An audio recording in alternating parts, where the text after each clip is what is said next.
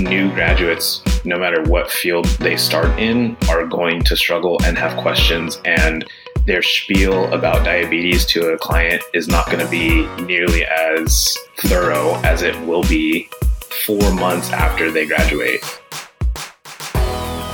Welcome back to That Vet Life, a podcast for veterinary mentors and mentees. My name is Dr. Mariah McCauley, and this week I am joined again by the friendly vet himself, Dr. Marcus De La Cruz. At the time that we recorded this episode, a rather controversial article has been circulating about why new grads shouldn't go into ER. Is there truth in the article, or is it all clickbait? Marcus and I break it down from the perspectives and experience we have as ER and GP veterinarians. So if you are a new grad or a soon-to-be new grad, do not skip over this episode. It may just influence your career choice. All right, with all of that, let's jump into this week's episode. So Marcus, welcome back to the show. It has been a hot minute here, but we have a hot take episode, I feel like, with this article that was put out, granted at the time that we're recording pretty recently. We're talking about the VetGirl, why you shouldn't go into ER after you graduate vet school article. Yeah, so I'll put that out there. But first off, thank you so much for joining me today. Thank you. Thank you for having me back. It's going to be a pretty interesting episode just from the preamble that we had before recording. But I guess, I don't know where to start exactly, but why don't you or me, either one of us, we can go ahead and just give an overview of what was this article, like what is the overarching idea behind this article? So the overarching idea of the article is that as a new graduate, you are not prepared to be an ER veterinarian, that there is a lot to learn and a lot of time that you have to put in to medicine and just seeing cases before you will be ready to be an ER veterinarian. I think that's the overarching theme. I think that's a pretty succinct way to put it. And even as you said it, I felt slightly triggered as you were mentioning it, because I'm like, I'm not a new grad anymore. I'm technically one of that awkward in between recent grad, early career. I don't know what you call me anymore, but that's where I am. But I can still see how if you are a new graduate or about to be, or you're in your second to last year of vet school, that an article like this would be extremely discouraging, just because like you're about to hit the profession to be a doctor, and someone is literally telling you, don't do it, you're not good enough. Like, talk about deflating just hearing that. Yeah, as we talked about before recording the episode, there's a lot of different ways that you can look at this article. And looking on the wave that happened on social media recently, it was very negative, the kind of feedback that I was getting about this article. Like, I didn't read it before I'd seen all of the feedback that everyone else was posting. So as I was reading it, I was like, oh man, author of this article must have really gotten things really bad for so many people that I look up to be saying such disparaging things, quite honestly, about it. So when I actually got to read it myself and really sit with it for a little while, I honestly took a step back and was like, I don't think I see it exactly the same way. And like I said, there's so many different ways that you can look at this article. And so I'm not necessarily trying to put blinders on and like say, I'm choosing to look at it this way, but I'm going to put myself out there and say that there are a lot of things in this article that I both agree with. And there are also a number of things in this article that I feel were worded very poorly. And so the outcome of that, unfortunately, is that this article is not what we want to be projecting to our potential new graduates. Yeah, where are you at with that? I agree with what you're saying. I think that there's a balance that we have to try and find between taking new graduates and giving them the courage to step into a role that is going to be new for them regardless. I mean, they're graduating and going from running cases by the veterinarian that's actually in charge of a case versus I am handling this on my own. I am making all the decisions and my say is final and the outcome is final. So we want to give them the courage to become doctors, but we also have to give them a realistic goal and mindset and paint a realistic picture for them. And this, I think, falls a little bit more on the harsh side of that spectrum of saying, these are all the things that you cannot do as a new graduate and you're not ready for. And this is why you shouldn't go into ER medicine straight out of school. Yeah. As I'm scrolling through it here in front of me, just to make sure I'm quoting it correctly. Yeah, there's a number of things I get exactly just as both of us have said, but in light of all of that, I can see where the positive intent was for this article. And that basically it's not until you get towards the bottom of the article when you're already triggered and emotional about it that the author talks about essentially like, why is she saying this? Basically here it says, don't get me wrong, I want more veterinarians in the ER field. It's my passion, it's my mojo, it's an amazing, fulfilling, challenging, but rewarding job.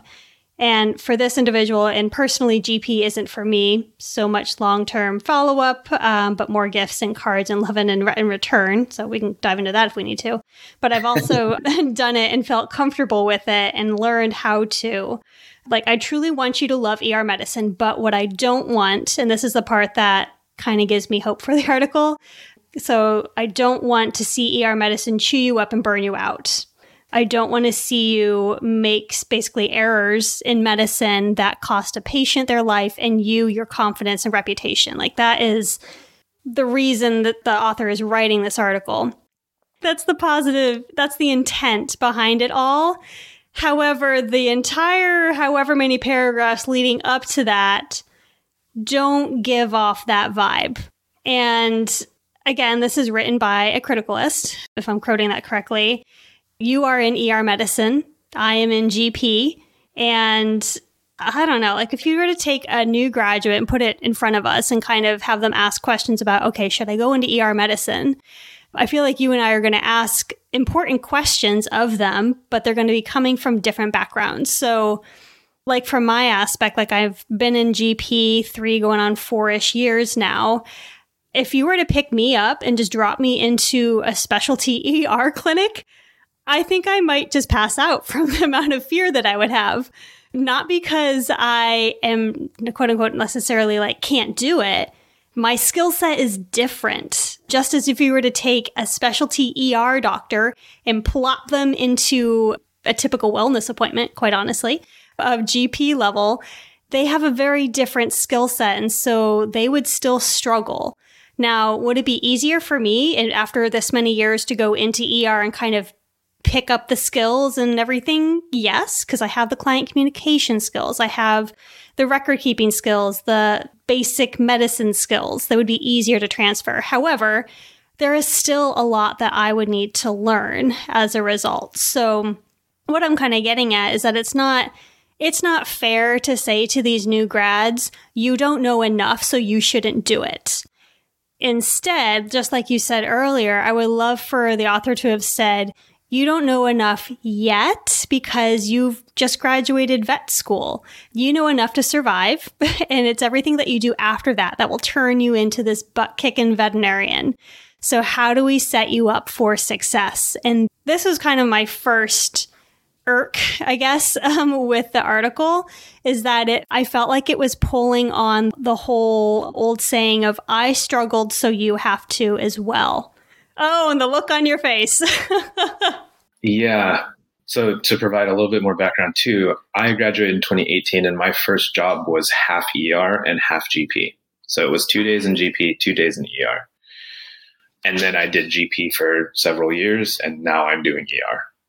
So I agree with you. I think new graduates, no matter what field they start in, are going to struggle and have questions, and their spiel about diabetes to a client is not going to be nearly as succinct or efficient or thorough as it will be 4 months after they graduate and have that conversation. But that mentality, the last part you touched on, where it's, I went through this, so you should have to go through this, is not something that I agree with. And I think that nobody wants to be told that the way that they got to where they are was the wrong way. And so I think we talked about this before. If you do an internship and a residency and those things, you're going to feel like that is the best route to do it. And if you don't do those things, then you're probably going to be in disagreement. And I think that's where a lot of like the negative feelings come from with this article, is that it was painted almost as if there's one way to do this and doesn't allow for some other things. Now, I will say that Dr. Lee, the author, does say that there are ER hospitals that are set up to do it and mentor and take on new grads, but it's definitely, it's kind of like a, it's like a sentence that's just kind of like shoved under the rug. Like it's not getting much shine, and it gets swallowed up by the article as a whole. Now, before we get on with the episode, a quick word from today's show sponsor. Introducing the Vet Career Concierge Service. It's an easy way to find your dream job, and it's a brilliantly simple concept.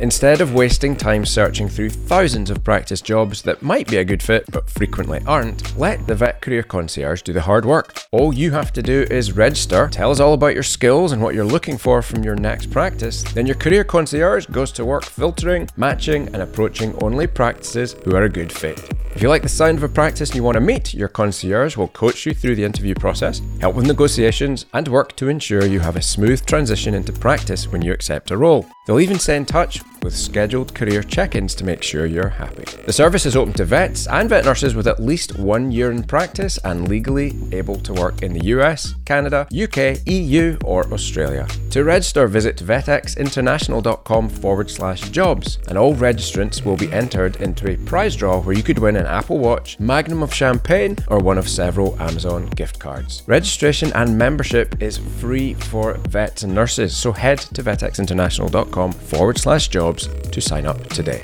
Now back to the show. Yeah, and that's the area where it's like we need to do better as a profession, not just for ER, but veterinary medicine in general. And that's why I'm such a big like powerhouse for mentorship, is figuring out how do we make this happen so that we can get a ton more ER veterinarians into the field and up to speed quickly so that they have the skills and the confidence to then turn around and train the next generation. So I feel like there's this huge gap in a way, because if you have just the intern trained veterinarians, where a lot of them don't continue down that road, they get burned out, they go a different direction. So how do we then open up these avenues for someone like me, who's been in GP for however many years and says, you know what? I'm ready for a change. I want to do ER so that I can get up to speed and get into that side of medicine as well. But again, like focusing on our new graduates, like what do we need to do to make more hospitals prepared to take on new graduates so that we can make them excited and confident in their skills and in their knowledge in ER veterinary medicine? Yeah. So near the end of my general practice days, and we still take on emergency cases at that hospital, we had a new graduate, and I think my style of mentorship is highly dependent on the fact that you don't know how, when this dog or this cat comes into you, you don't need to know how it's going to end. I think that's something that happens in veterinary school, if I remember from all those years ago, that the clinicians expect you to kind of have an idea of where it's going, and then you're going to be contributing to the discharge summary by the end of the appointment, right?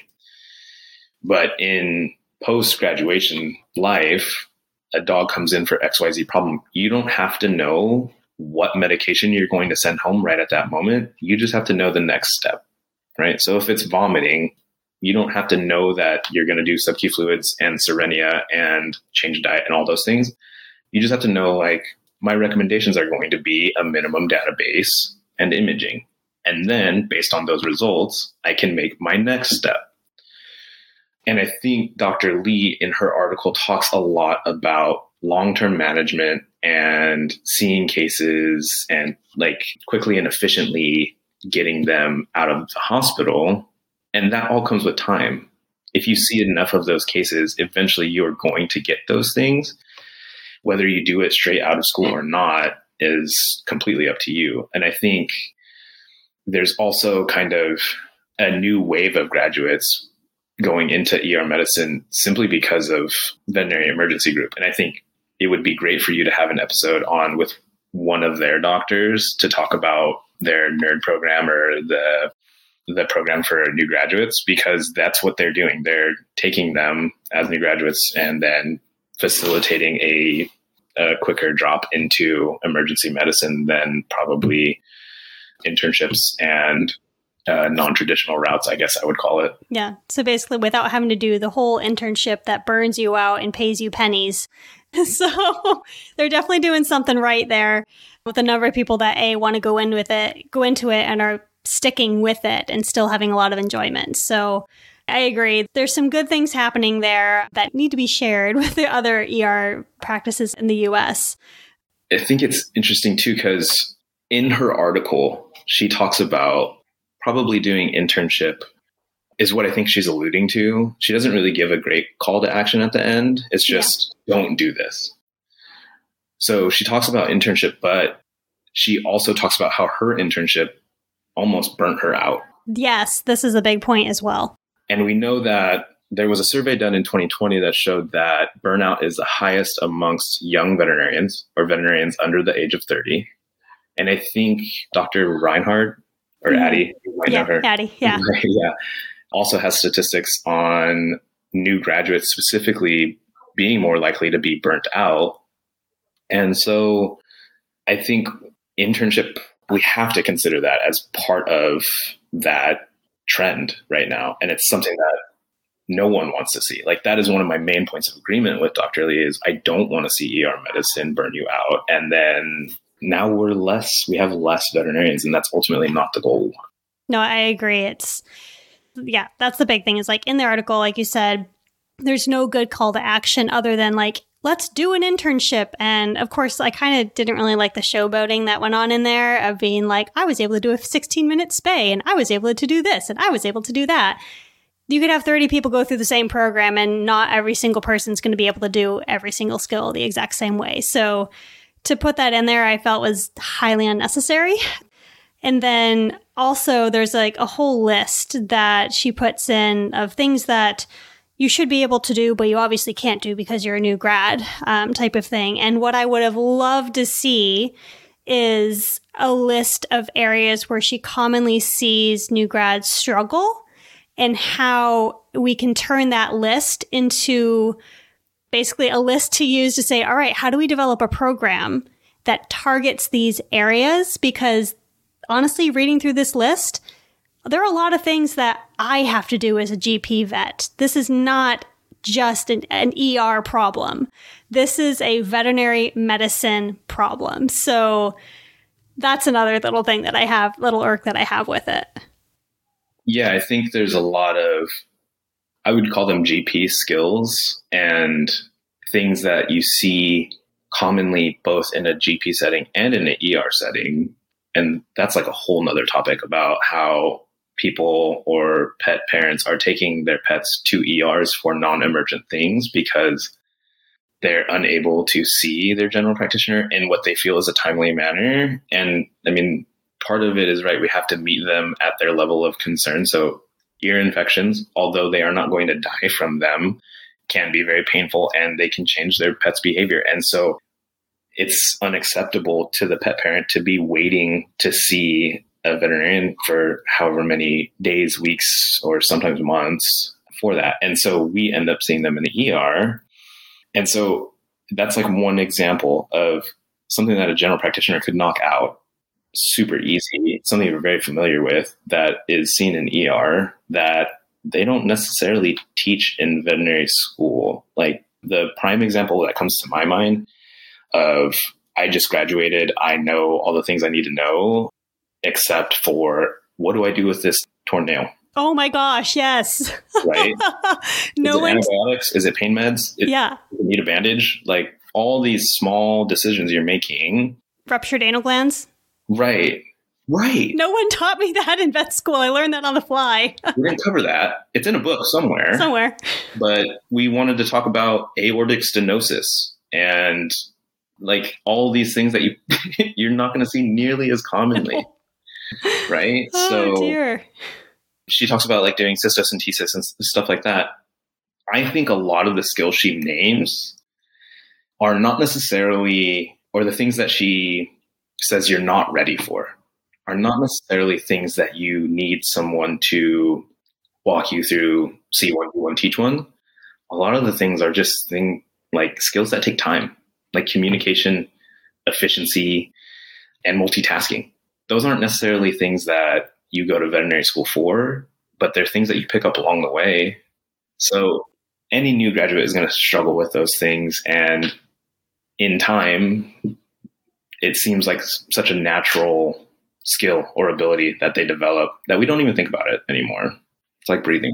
Yeah, exactly. Or riding bike, kind of those things. So I feel that, like, of course, out of the conversation that we've had, like the overarching theme that we have is, goodness, to say that as a new graduate, you are not ready for ER is horribly unfair and incorrect. And you can be set up for success, and your practice can be set up for success to take on a new grad and train you into an absolutely fantastic ER veterinarian or absolutely fantastic GP veterinarian. And so while we have this lovely article that does have positive intent, there's too much underrunning negativity to really see that positive intent. And so, I don't know, like at least from my perspective, if I had a new grad in front of me who was showing me this article and was like, okay, what do I do with this? What does this mean? Should I even go into ER? I would say, all right, let's sit down. Let's actually look through what this article is saying. Let's pull out what we can learn from it. And some of the things that I would pull out would be that list of things that apparently a new grad can't do or can't do on their first day. And I would say, all right, what are the areas of that list that you feel really strongly like that you are good at? And let's evaluate them together. And then let's set up a list of things that you're kind of okay with. And then have a third list of things that you're like, I can't do that at all. And let's then set up a plan, a 3-week, 3-month, 6-month plan to target these specific areas so that you do not feel like you're left out in the wind to fend for yourself. Because that will only set you up for burnout. It'll only set me as your mentor up for burnout, because it is very frustrating as a mentor to have someone who, quote unquote, should be able to do something and they're not. Part of that is failure on the mentee to not communicate that, but then also for the mentor to not be asking appropriate questions. But topic for another day. So at least that would be my outcome of this article is, okay, I'm really not a big fan of it. However, there can be some really good structured mentorship that comes out of it, so that if you're listening to this as a vet student or someone who is on the cusp of having to choose a job for veterinary medicine, which congrats on graduating soon, by the way. Woohoo! Welcome to the profession. If you're one of those people who's listening to this, do not be discouraged by this article. If you have questions about ER medicine, if you have questions about GP, if you have questions about what questions you should ask in your interview, please reach out to us. We want you to be in this profession. We want you to pursue what you're excited about. I mean, Marcus over here at the Friendly Vet, like that is the entirety of what he wants to do. He wants to communicate with you. He wants to share the excitement of this profession. And I don't want to put words in your mouth, so I'm going to shut up for a hot second and let you speak. Everything you say resonates with me. If you are a new graduate, right, we have to figure out how we can train you to do the type of medicine you're looking for. So when I graduated, I did half GP, half ER. I had a list of things that I needed to cover with my mentor at the 2 different locations. So 2 different mentors. It was like, for the ER side, it was like GDV, Pyometra, DKA. We need to talk about how you're going to communicate with clients about those topics. We're going to talk about how to do the surgeries if they're needed, how to medically manage those cases face to face. And then I'm going to show you how I do mine, and then you are going to take one on. So if I have a GDV, I'm going to call you and say, hey, if you're free, like, let's come in and let's do a surgery together. On the GP side, it was like, let's talk about things like diet, vaccines, parasite control, and then skin. Like, let's cover allergies, because we need to be able to talk confidently about those things with me, your colleague, before you can talk to a client about them. And then let's look at your case management and see where things could have gone better or worse the same. And so, like, cover all those two lists before I was really stepping into the role on my own. And that's going to go at a different pace for different people.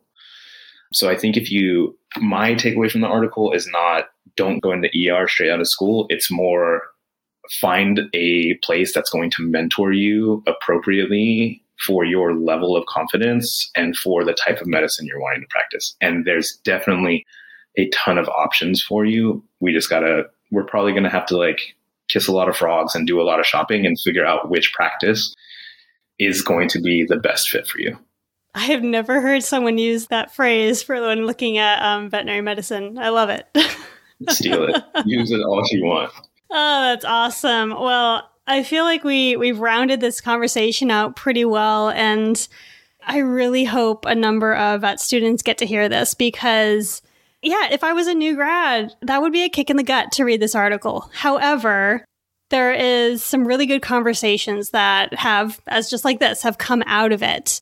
And so I feel like our profession will be better off as a result. So again, if you guys have any questions about any of this, like, don't hesitate to reach out to us. We want to help you. We want to help you find the right job, the right mentor, set you up for success. That's honestly what we want to do. So you can reach out to me on Instagram. You can reach out to Marcus on Instagram. Our information will be in the show notes. Also, you can join the Thrive Network. That will also set you up for success, and just how providing mentorship on another level. So a ton of resources that are available to you guys. But with that, Marcus, I will say thank you so much for joining, sharing your insight and experience of being in GP and ER, so that we can shine a different light on this article. Quite honestly, it was much needed. Absolutely. Thank you so much for having me. And I'm glad that these conversations are happening. Obviously, we shared what we agree with and some parts of what we disagree with. And social media does a pretty good job of offering different perspectives. So just don't be discouraged, and send someone a message that, isn't this author, because you've already gotten her take. So if you don't tend to disagree, reach out and let's have a conversation. Sounds like a plan. All right. Until next time, y'all.